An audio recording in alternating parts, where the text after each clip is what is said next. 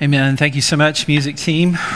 It's always so good to be here with you this morning and each and every Sunday morning to remember the resurrection really happened, to remember that we can be forgiven of our sins, as these songs have reminded us of so beautifully this morning. We're going to be in Luke chapter 6 this morning, making our way through the Gospel of Luke, Luke chapter 6, and we'll be looking at verses 1 through 11. As you're finding that in your Bibles, just wanted to highlight one quick announcement. We do have an informational meeting coming up on October the 29th. So that's a fifth Sunday, and typically we don't have our equipping hour, 9 o'clock session on those fifth Sundays. We take that one off, and we have a lunch afterwards. That will be true of that week as well, but we are going to have an informational meeting at 9 o'clock in this room here. And what we're going to be discussing, we're not voting on anything, but we're just going to let you know some things that we've learned.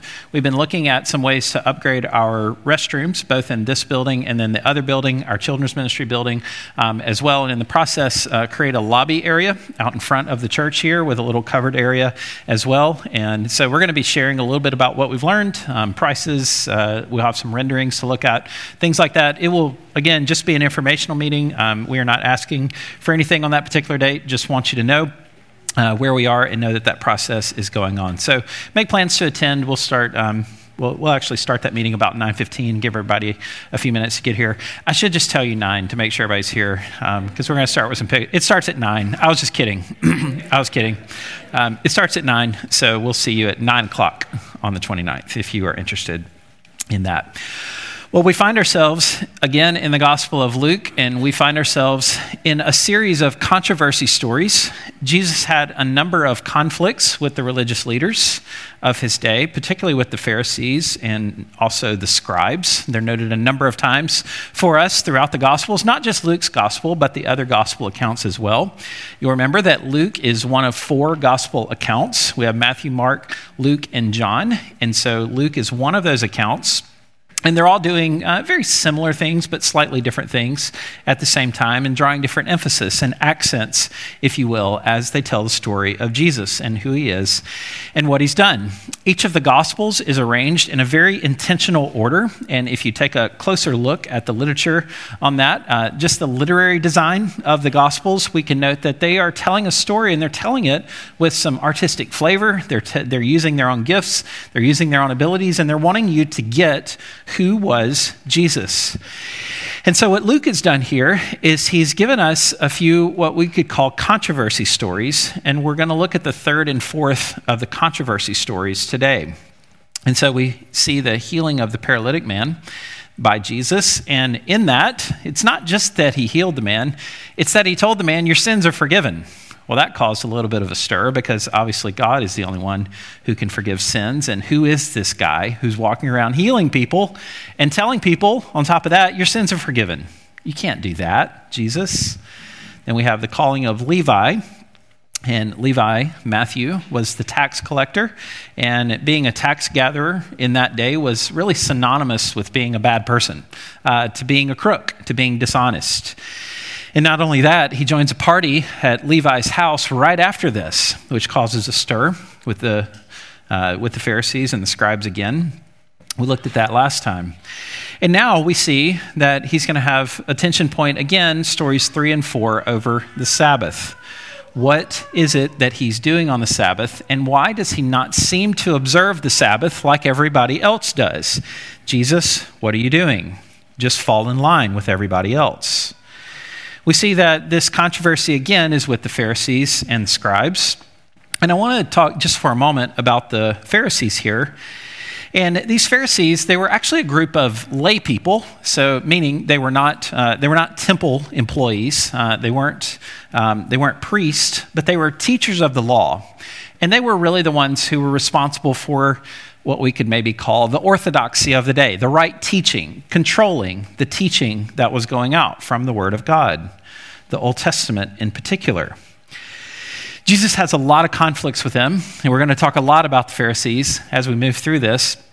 But from time to time, I actually might surprise you that I want to defend the Pharisees on a couple of points here. Now, this will be a short defense because there's plenty to go after, but let's just see and try to see things from their perspective. Jesus even said in Matthew 23, he said, you should do as the Pharisees say to do. because they actually get it right sometimes, but don't live as they live. So Jesus noted that. And what brings me to say that is that here we have in our story today that it's some of the Pharisees have a problem. And I think Luke intentionally notes that for us in verse 2. Some of the Pharisees said. So it's not all of them. Some of the Pharisees. There's a story again in Luke 13 where Jesus is warned actually by some of the Pharisees, hey, you need to leave the area because Herod wants to kill you. And so they actually are going to the trouble of warning Jesus. And so we can't just look at them as if they're just this singular group, as if one represented the whole. That said, they had a very, very bad understanding of grace, and ultimately, on the whole, they reject the Messiah. And that's going to be very, very clear as we make our way through the Gospel of Luke. So I want to read our story for us, and then we're going to take a little bit of time to understand what we're talking about when we read the Sabbath, and then we're going to jump into the details of our story here. So the third and fourth controversy stories of Luke begins Luke chapter 6 and verse 1.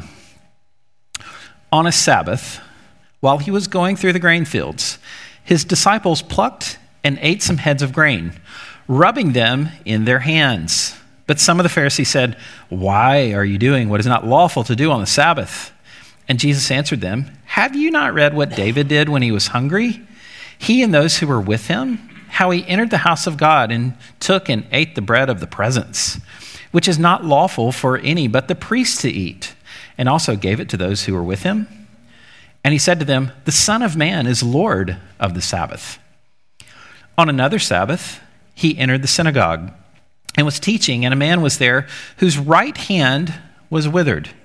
And the scribes and Pharisees watched him to see whether he would heal on the Sabbath, so that they might find a reason to accuse him. But he knew their thoughts, and he said to the man with the withered hand, "Come, stand here." And he rose and he stood there. And Jesus said to them, "I ask you, is it lawful on the Sabbath to do good or to do harm, to save life or destroy it?" And after looking around at them, he said to him, "Stretch out your hand." And he did so, and his hand was restored. But they were filled with fury and discussed with one another what they might do to Jesus. What an interesting series of stories we have. Jesus locking up with the religious leaders over the issue of the Sabbath.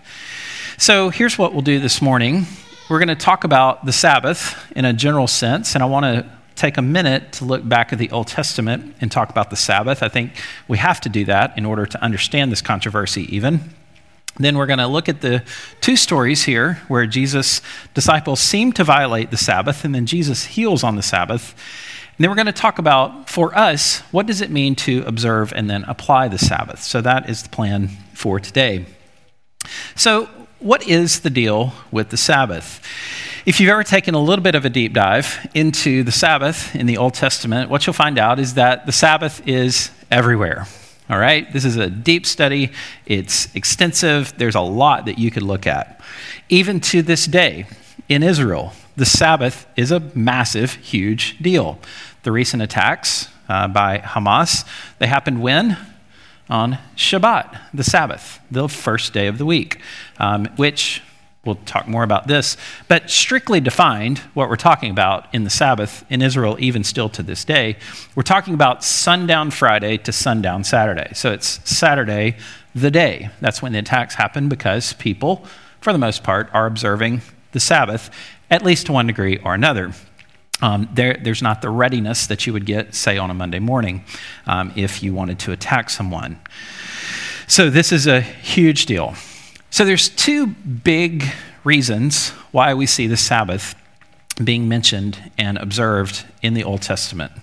This is part of the Ten Commandments. You'll remember this. And we see that the Sabbath, the reasoning given behind the Sabbath, is creation. Exodus 20 and verse 11.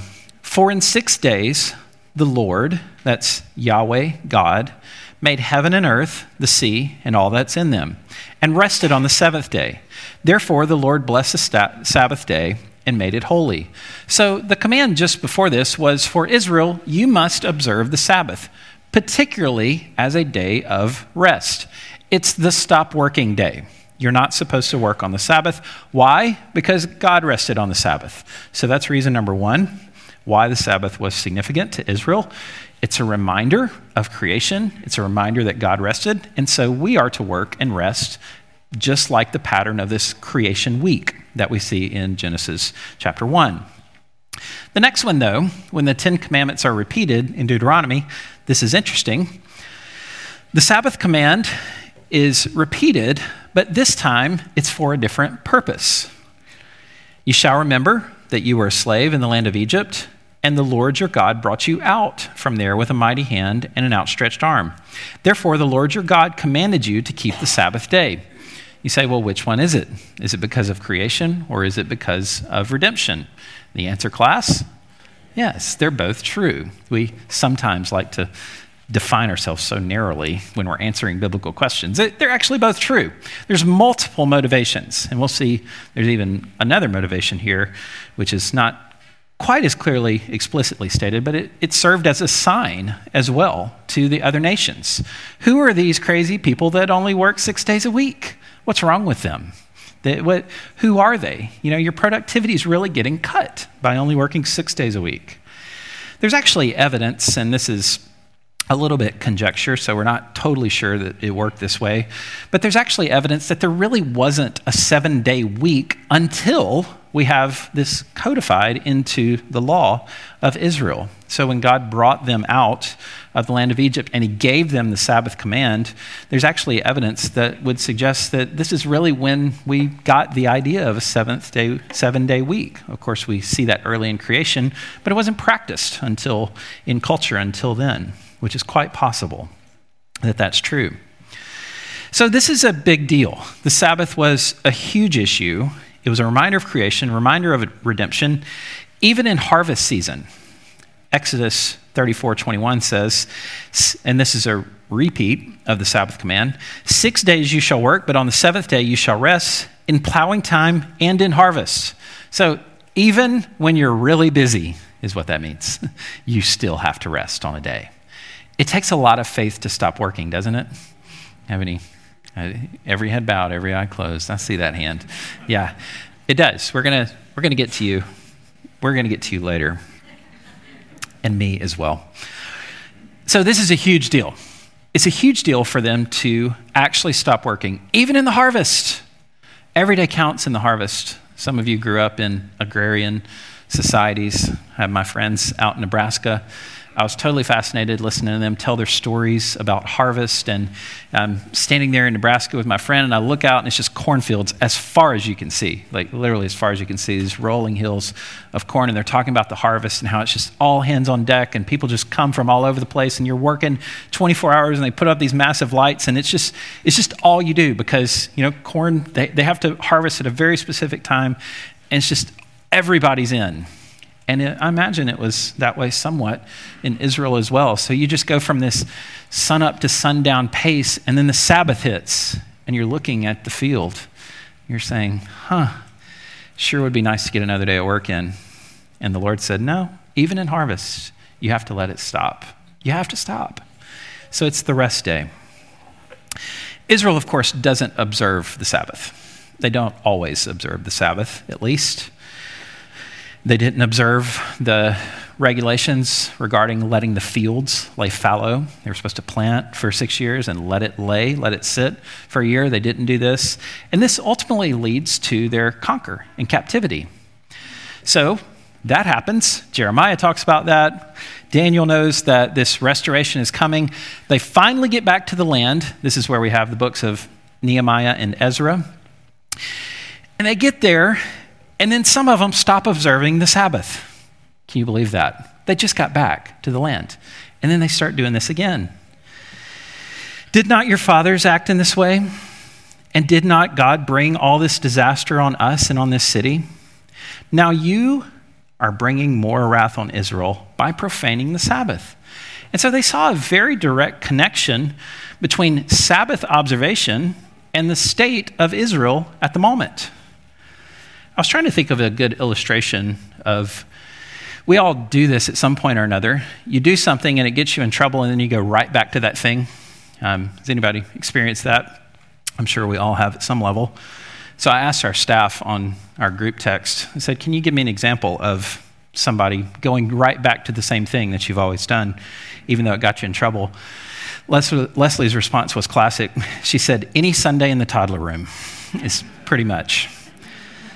And then David sent me this, which I don't normally do little video clips in the sermon, but I thought this would be a useful tool to show you.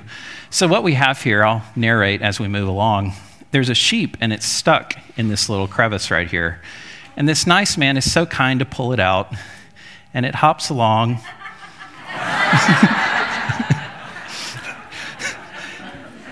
And I think that's a picture of life, isn't it? This is Israel.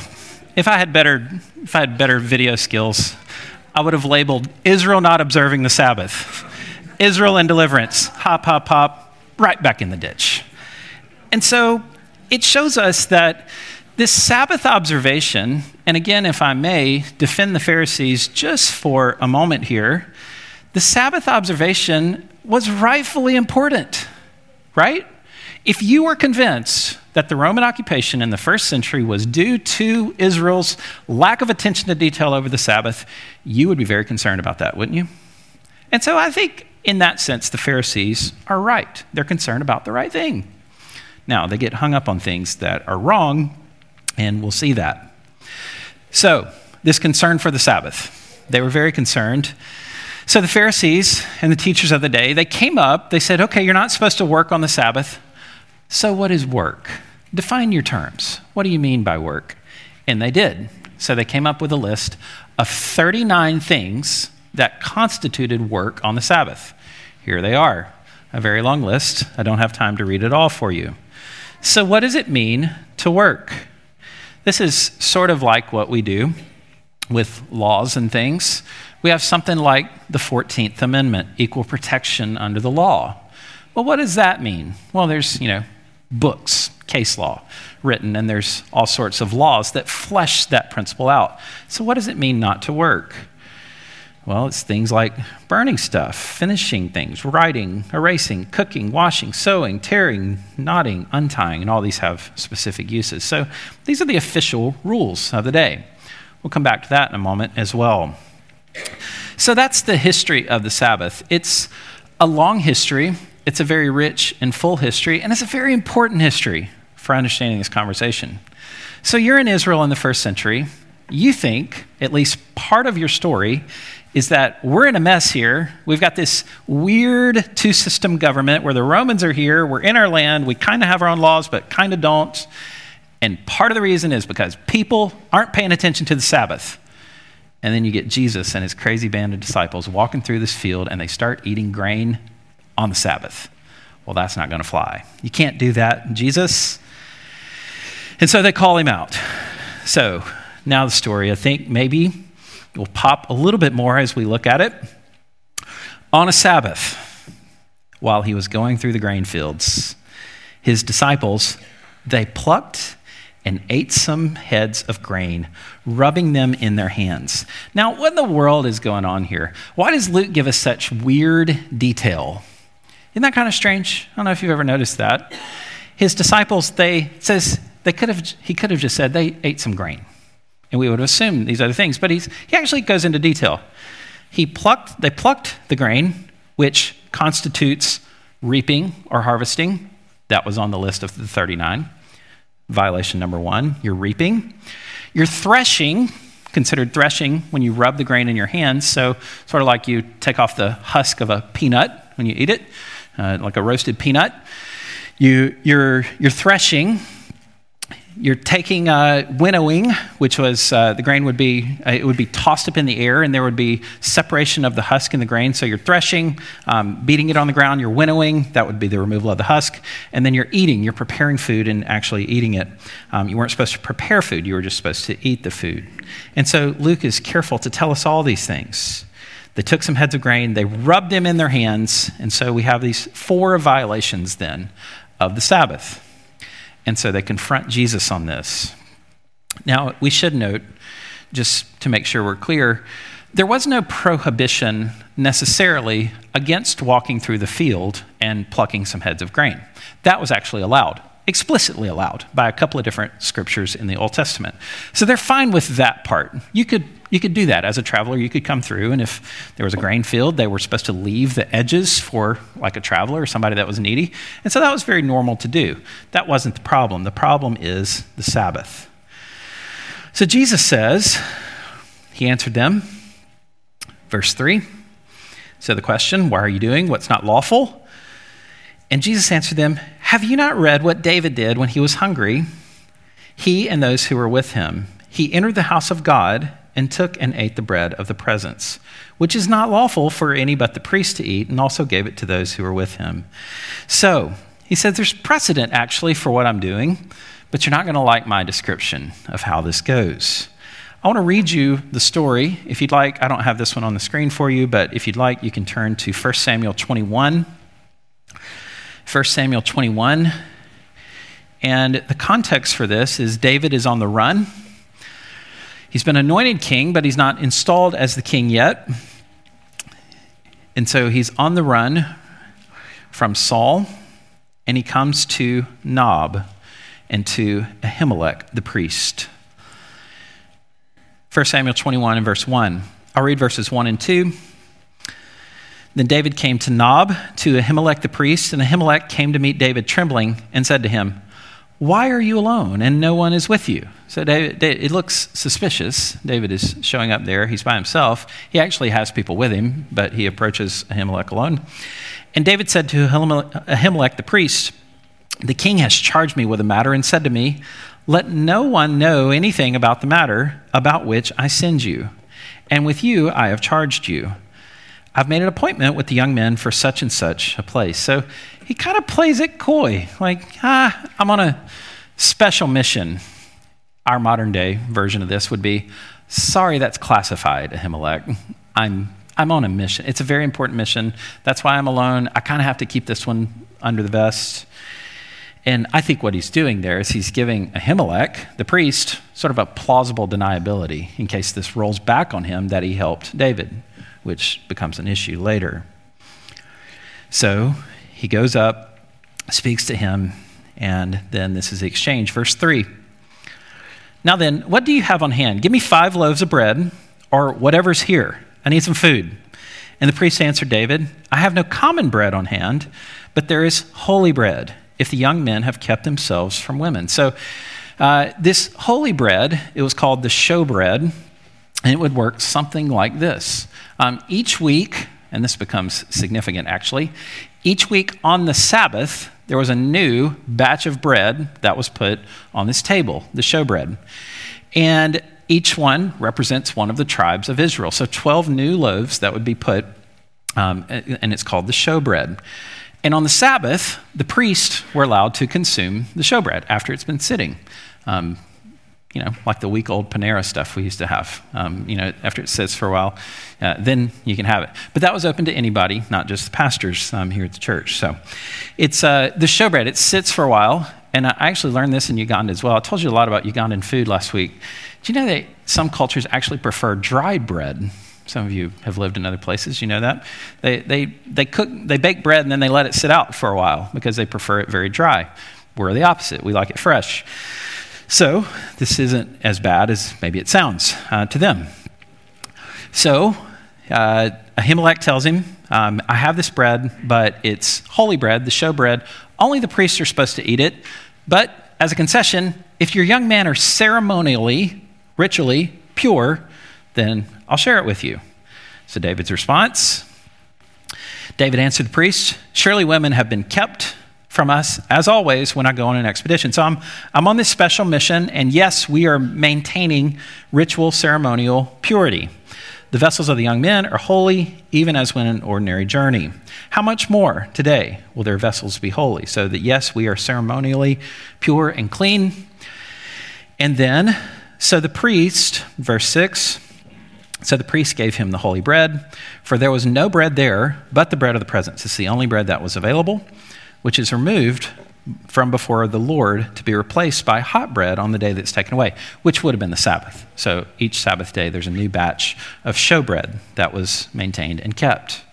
So the precedent here is David and his men. So Jesus references this story, going back to Luke chapter 6.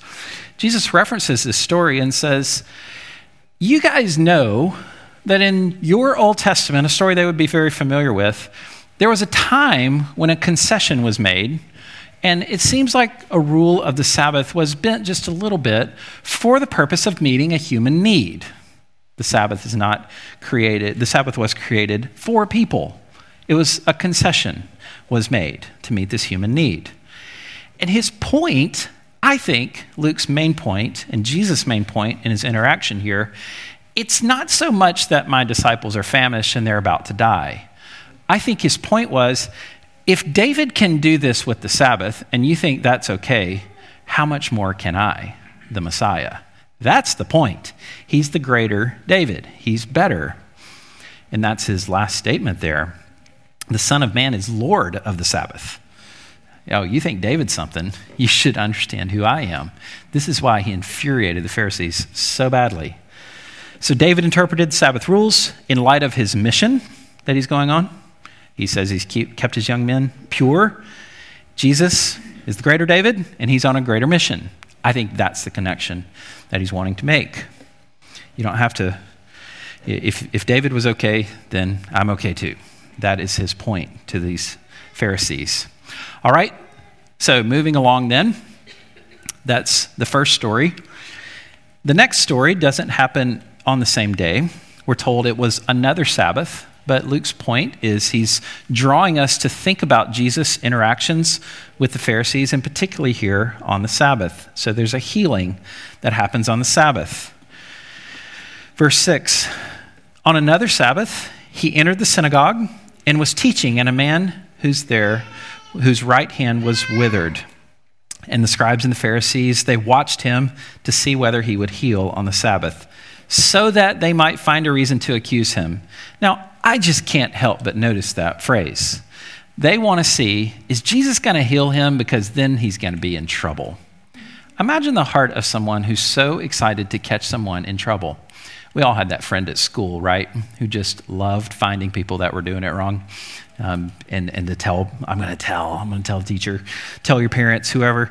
This is how these guys come across, at least in this story. We're gonna catch him on this one. They completely overlook the compassion that Jesus has for people, the care, the healing. Another thing that strikes me about this is Jesus, at this point, we haven't seen a lot of healing stories yet in the Gospel of Luke, but at this point in his ministry, it's so known that Jesus does these types of things that the Pharisees see this all forming up and they're like, oh gosh, there's a crippled person here.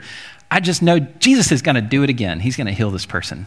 Just imagine the reputation that the Lord already has at this point, even early in his ministry. We know what he's going to do. He can't help himself. He's going to heal this guy. What a good reputation to have, right? Just amazing. It's amazing the interplay and what's going on here. And Jesus, it says, verses 8 and 9, he knew their thoughts, and he came to the man with the withered hand and said, come stand here. And he rose and he stood there. Now, we're going to do an equipping hour study coming up after we finish our tough passages series. We're going to do a study on Christology, meaning the doctrine of Christ. How did Christ know what he knew and when he knew it? How do we reconcile and put together the work of Christ? And Christ was truly fully God, and Christ was truly fully man. How do we put all that together and think through that? We're going to do that in our 9 o'clock, and I'll have more to say on that, along with some of our other equipping hour teachers. So we're not going to take a deep dive into that right now. But what we're simply told is that Jesus knew what they were thinking. And I think he knew that by divine initiative. The Spirit wanted him to know this. So he knew their thoughts, and he told the man, come to the front. Come, stand here. Now, imagine the showdown that's taking place. It's kind of unspoken at this point. He knows the Pharisees. He knows they know what he's about to do, and he calls the man to the front. This showdown is set up. And Jesus said to them, the Pharisees, I ask you, is it lawful on the Sabbath to do good or to do harm, to save a life or to destroy it? Hey guys, you who are so hung up on the Sabbath, what's the purpose of the Sabbath? Should you do good things or should you do bad things on the Sabbath? Question for you. And they know it's a trap. They don't answer the question. And then after that, Jesus heals the person, heals the man. Jesus was compelled to do the good. I think something of what's going on here is James 4:17 says, whoever knows the right thing to do and fails to do it, for him it is sin. Jesus knows the thing to do is to heal the man because he can heal the man and alleviate his suffering. And so he does that. It's an amazing story. He's compelled to do that. Verse 11, they were filled with fury and discussed with one another what they might do to Jesus. Sometimes you'll meet people and they'll say, well, if I could just see a miracle, then I would believe. Is that true? Is that the gospel story? Is that how it works in the Gospels? Everybody that sees suddenly falls to the feet of Jesus and says, yes, you are the Messiah. Is that how it works? No, it's really not. So they see, but they do not follow him. They know it's true. They know what he's done. They know later on he raises Lazarus from the dead. They see what he is, and they don't want to believe it. So let's ask some practical questions now about the Sabbath. I know these are things that are on some of your minds. I've had conversations with many of you before. One of the stories that we have to think about here is how do we understand and observe the Sabbath ourselves? This is a big story in the Bible, obviously. It was a capital offense to not observe the Sabbath in the Old Testament.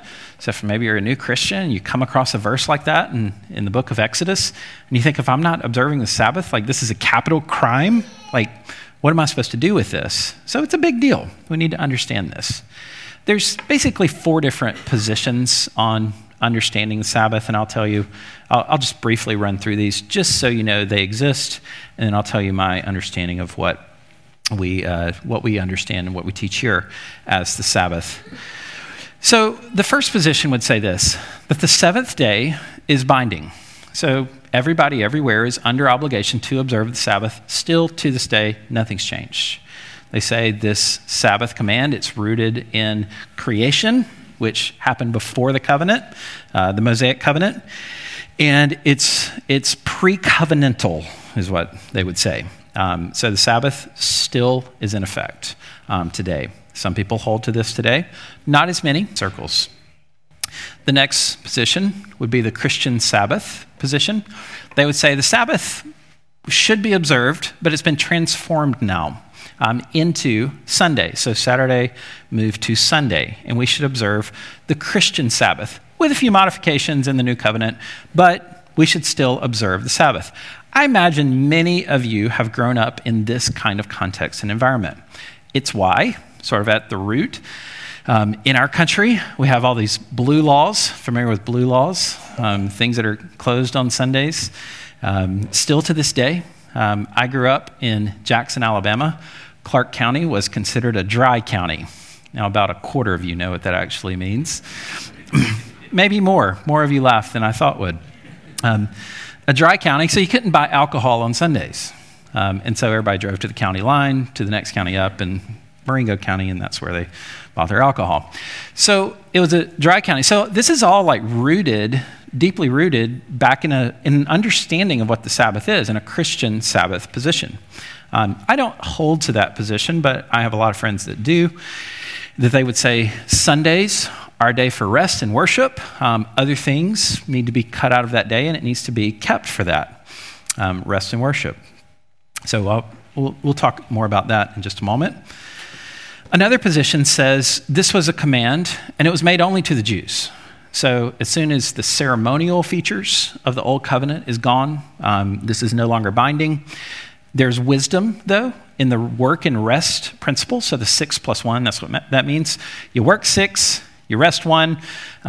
Even some of the reformers like Luther and Calvin, they would hold to something like this, that there needs to be a day for Christians to gather to worship, But if it happened to be Thursday, that would be fine too, as long as kind of by universal agreement, we say there's a day when we remember Christ and we worship. So there's wisdom in the 6 in 1 principle. But the command specifically was only given to the Jews. Lastly, and this is my view, the fulfillment view. And I do believe that the Sabbath is fulfilled in Christ. I do not believe it's binding on Christians today. I say that, and then I want to quickly say, I think there's great wisdom in the 6 in 1 principle, the principle of rest, the rhythm of rest and work. We need that. The Lord has instituted that. It's wise. So I believe that's completely true. But we need to understand that I don't think the Sabbath is binding on us today. I encourage you all, I encourage us often to be in corporate worship, to treat Sundays as a special, significant day. That's not because of the fourth commandment, necessarily. That's because Jesus defeated death and he's raised from the dead. That's because you're forgiven of your sins. I think Jesus defeating death and being resurrected is pretty good reason to make this a big rock on your calendar. You're forgiven in Christ. You have eternal life. Well, where else would we want to be on the Lord's Day? So Christian worship, I think, has been transformed into this Lord's Day, a celebration of the gospel. In the early church, we don't have a ton of insight into this, but on the early church, it does appear that soon after the resurrection, it was the first day when Jesus was raised from the dead, and the Christian church began to meet on the first day of the week. And so that's why we, carrying on that tradition, meet on the first day of the week, and we come together to remember the gospel. That's what we do. That's what Sundays are for. So it's not a legalistic thing. I think this is how it works. We're talking about the Old Testament law. I found this image very helpful, and maybe you will as well.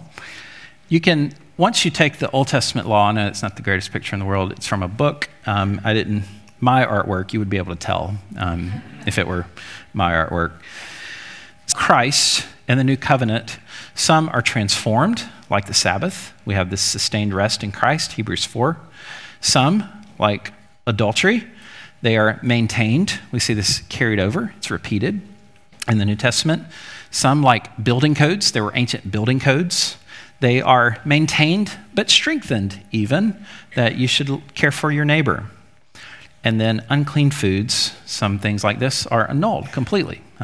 Jesus said it's not what goes in a man that defiles him, but what comes out. It's your heart is the issue. And so when we're coming to the Old Testament law and underneath now the law of Christ, we run this through this prism and ask the question, what difference does the work of Christ make? And this is it's just a fantastic study and some thoughts for us. So on the Sabbath specifically, I just want to give you 2 verses that I think are helpful for understanding why I land where I do, and hopefully this is at least something to think about. There's only one place where Paul directly says the word Sabbath. This is Paul in his letters. Colossians 2:16, it says this, "Therefore, let no one pass judgment on you in questions of food and drink, or with regard to a festival, or a new moon, or a Sabbath." I think the most straightforward reading of this is Paul is saying you don't have to observe the Sabbath anymore. I think he would also say, but you can, but you don't have to. That's the key. And then also in Romans chapter 14, one person esteems one day as better than another. He doesn't say Sabbath, I think it's in the background, while another esteems all days alike. So, hey, Sunday, Monday, what difference does it make? Each one should be fully convinced in his own mind. The one who observes the day observes it to honor the Lord. And he goes on to talk about the one who eats particular foods or abstains from particular foods. You can do so to the glory of God. So you can observe the Sabbath for the glory of God. I cannot observe the Sabbath for the glory of God if we both have a clean conscience. Now, here's where this gets, I think, the beauty of the Christian conscience is it allows us to bump into each other and have differences of opinions sometimes, and that's okay on these secondary matters. Paul could have, so there's 2 questions in view here in Romans 14.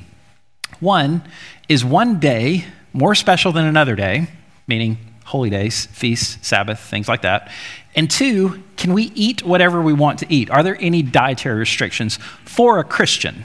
Not for your health, but for a Christian, to be a good Christian.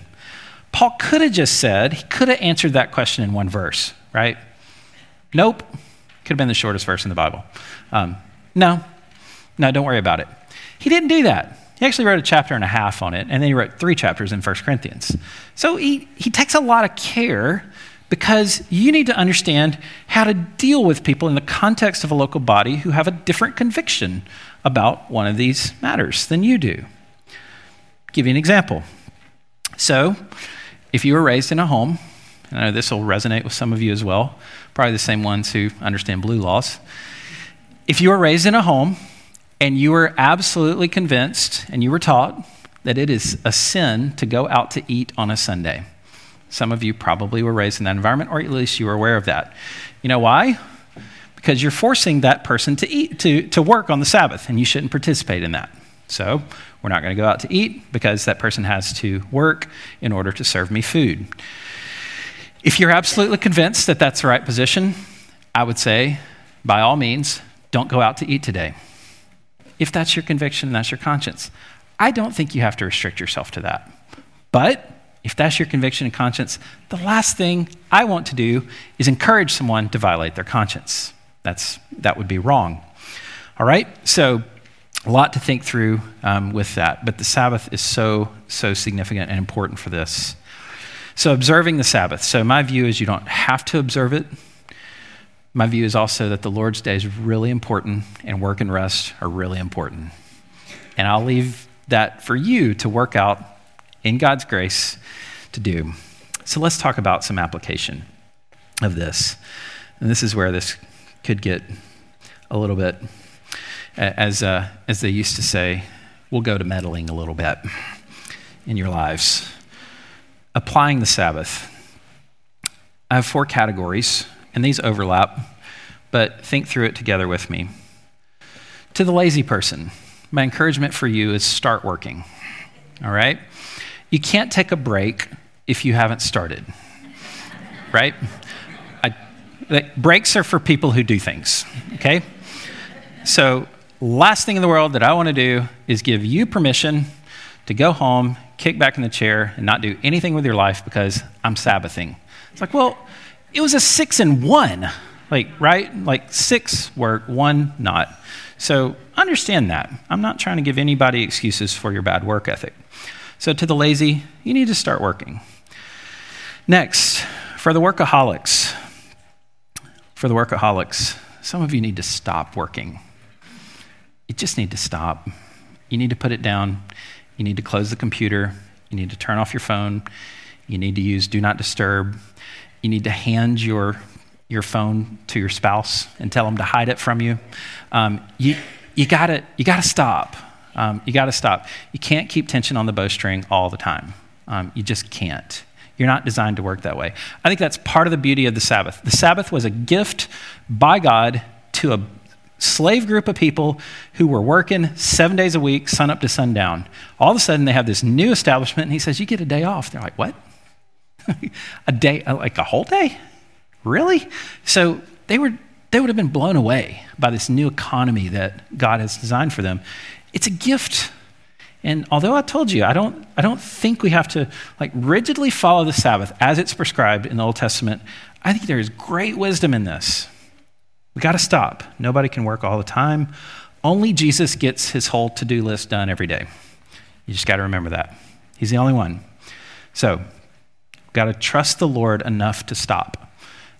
Would you have trusted the Lord enough to not harvest that just one last piece right before sundown of grain?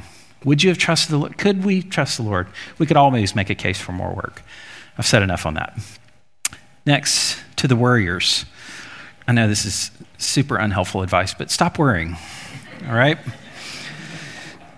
It's like my advice I give to my daughter who swims competitively. I always tell her 2 things. I say, 1, don't breathe underwater. And then right before the meets, I just say, swim faster, right? And so it's super unhelpful. But I don't know anything about swimming, so it's the best I got. So Stop worrying.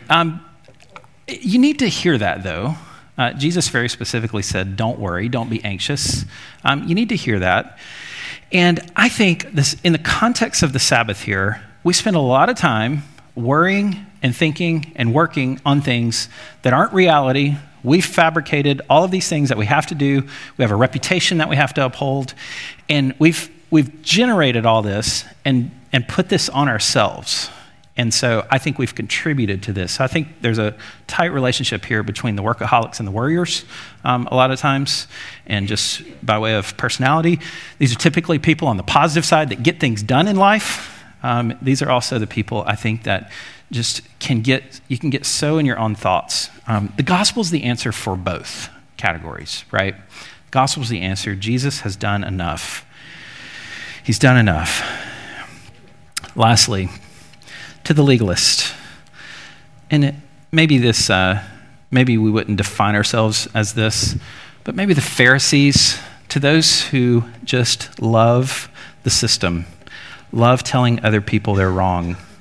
I hesitated to use this term stop judging, because it's such a popular trope today. We use this in a way that maybe is unhelpful, but I think it fits still. I don't want to have culture steal a word that's actually helpful for us to think about for this. They were so concerned with the legal code that they couldn't see the human need and the human deliverance and the alleviation of suffering. They couldn't see it right in front of them because they were so concerned. Did he do it right? The legal code. I have been around people, maybe what used to be called the fundamentalist circles, and it seems like some people, their favorite thing to do is tell everybody they're wrong. It's like just this great joy to bring correction, critical spirit. It's almost stifling, and it can be very stifling for new Christians as well. And sometimes you'll hear people talking, you're like, I don't know all those words. I don't know what he's talking about. I know I probably slung some people off the boat this morning, equipping hour. I don't want to shut down conversation, though. We care greatly about doctrine. We care greatly about saying it right and getting it right. But we also need to understand there is massive amounts of grace with the Lord. And so for those people, we need to stop doing that, stop being that way. The two purposes of the Sabbath: 1, remember God's the creator. 2, remember he's the redeemer. You didn't create yourself. God created you. He has a purpose and plan for you. Part of that plan is to sleep sometimes, to rest. One of my mentors used to say the most spiritual thing you can do sometimes is take a nap. I follow that advice often. Praise God. Praise God. He's the creator, you're not. He's the redeemer. You can't redeem yourself. You can't work enough to redeem yourself. You just can't. It doesn't work that way. Trust him. Trust the gospel to redeem you. Let me pray for us. Father, thank you for your word and this interaction of the Pharisees and Jesus. What a compelling story. Series of stories, really. These controversy stories and them questioning the authority of Jesus, and just seeing the way that Jesus was so gentle and kind, and yet he was confrontational at times, and he showed the Pharisees where they were wrong. He used their own scripture. He redefined terms and categories for them. He's careful to nuance between what is actually scripture and these legal requirements, these fence laws that they had set up. So Lord, we want to be able to do the same, and we recognize the challenge for us to think through these things well. Lord, I pray that if we find ourselves in any of these categories here today of those who just can't stop working, or maybe those who need to be motivated to work a little harder, to examine our own work ethic, I pray that you would use your word, use your spirit, show us these areas, Lord. Father, if there's some here and maybe they're just not redeemed in Christ and they've never seen their need for Christ, and maybe they are legalist in the technical sense of they're trying to justify themselves by their works. They're trying to do enough good to be accepted. It's never going to work. It will never get them there. And that's why they feel this significant lack in their lives, is they're trying to work and it's not working. So Lord, show them their need for grace in Christ today. We pray these things in Christ's name. Amen.